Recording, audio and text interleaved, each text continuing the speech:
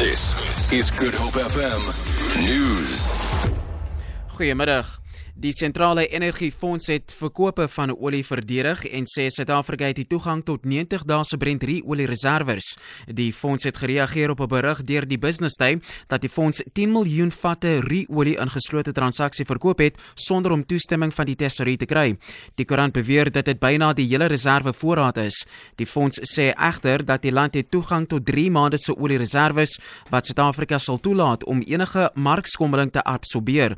Die direkteur van die fonds Tseli Somakobela sê die olie is in Desember aan 'n eenheid van Glencore, Vital en Taliveras teen $28 per vat verkoop. Die DA parlementslid Pieter van Duylen sê die party sal 'n beroep op die tesourier doen om strafregtelike aanklagte aanhanging te maak. Die stad Kaapstad sê bykomende busse is toegevoeg op roetes wat geraak word deur die staking van MyCity busbestuurders in Tableview. Die busbestuurders eis beter werkstoestande en 'n salarisverhoging. Meer as 100 busbestuurders van een van die MyCity operateurs, Kidrigen, het vandag begin staak.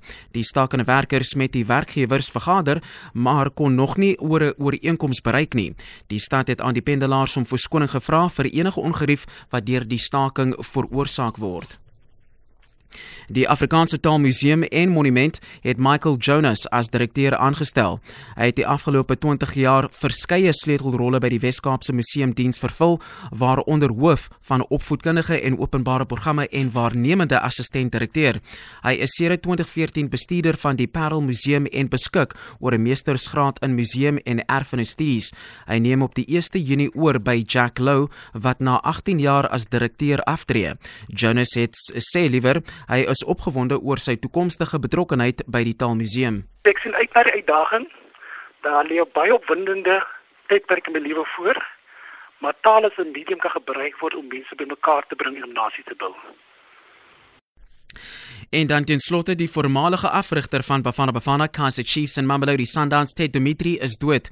Die 76-jarige is aan 'n hartaanval oorlede nadat hy vroeër vandag by die Eastgate winkelsentrum in Johannesburg ineengestort het. Dimitri sou vanmiddag as gasspreker gewees het op die jeugafrigtingsseminar wat sokkerafrigters vereniging. Dimitri het Bafana Bafana afgerig tydens die 2006 Afrika Nasiebeker toernooi in Egipte.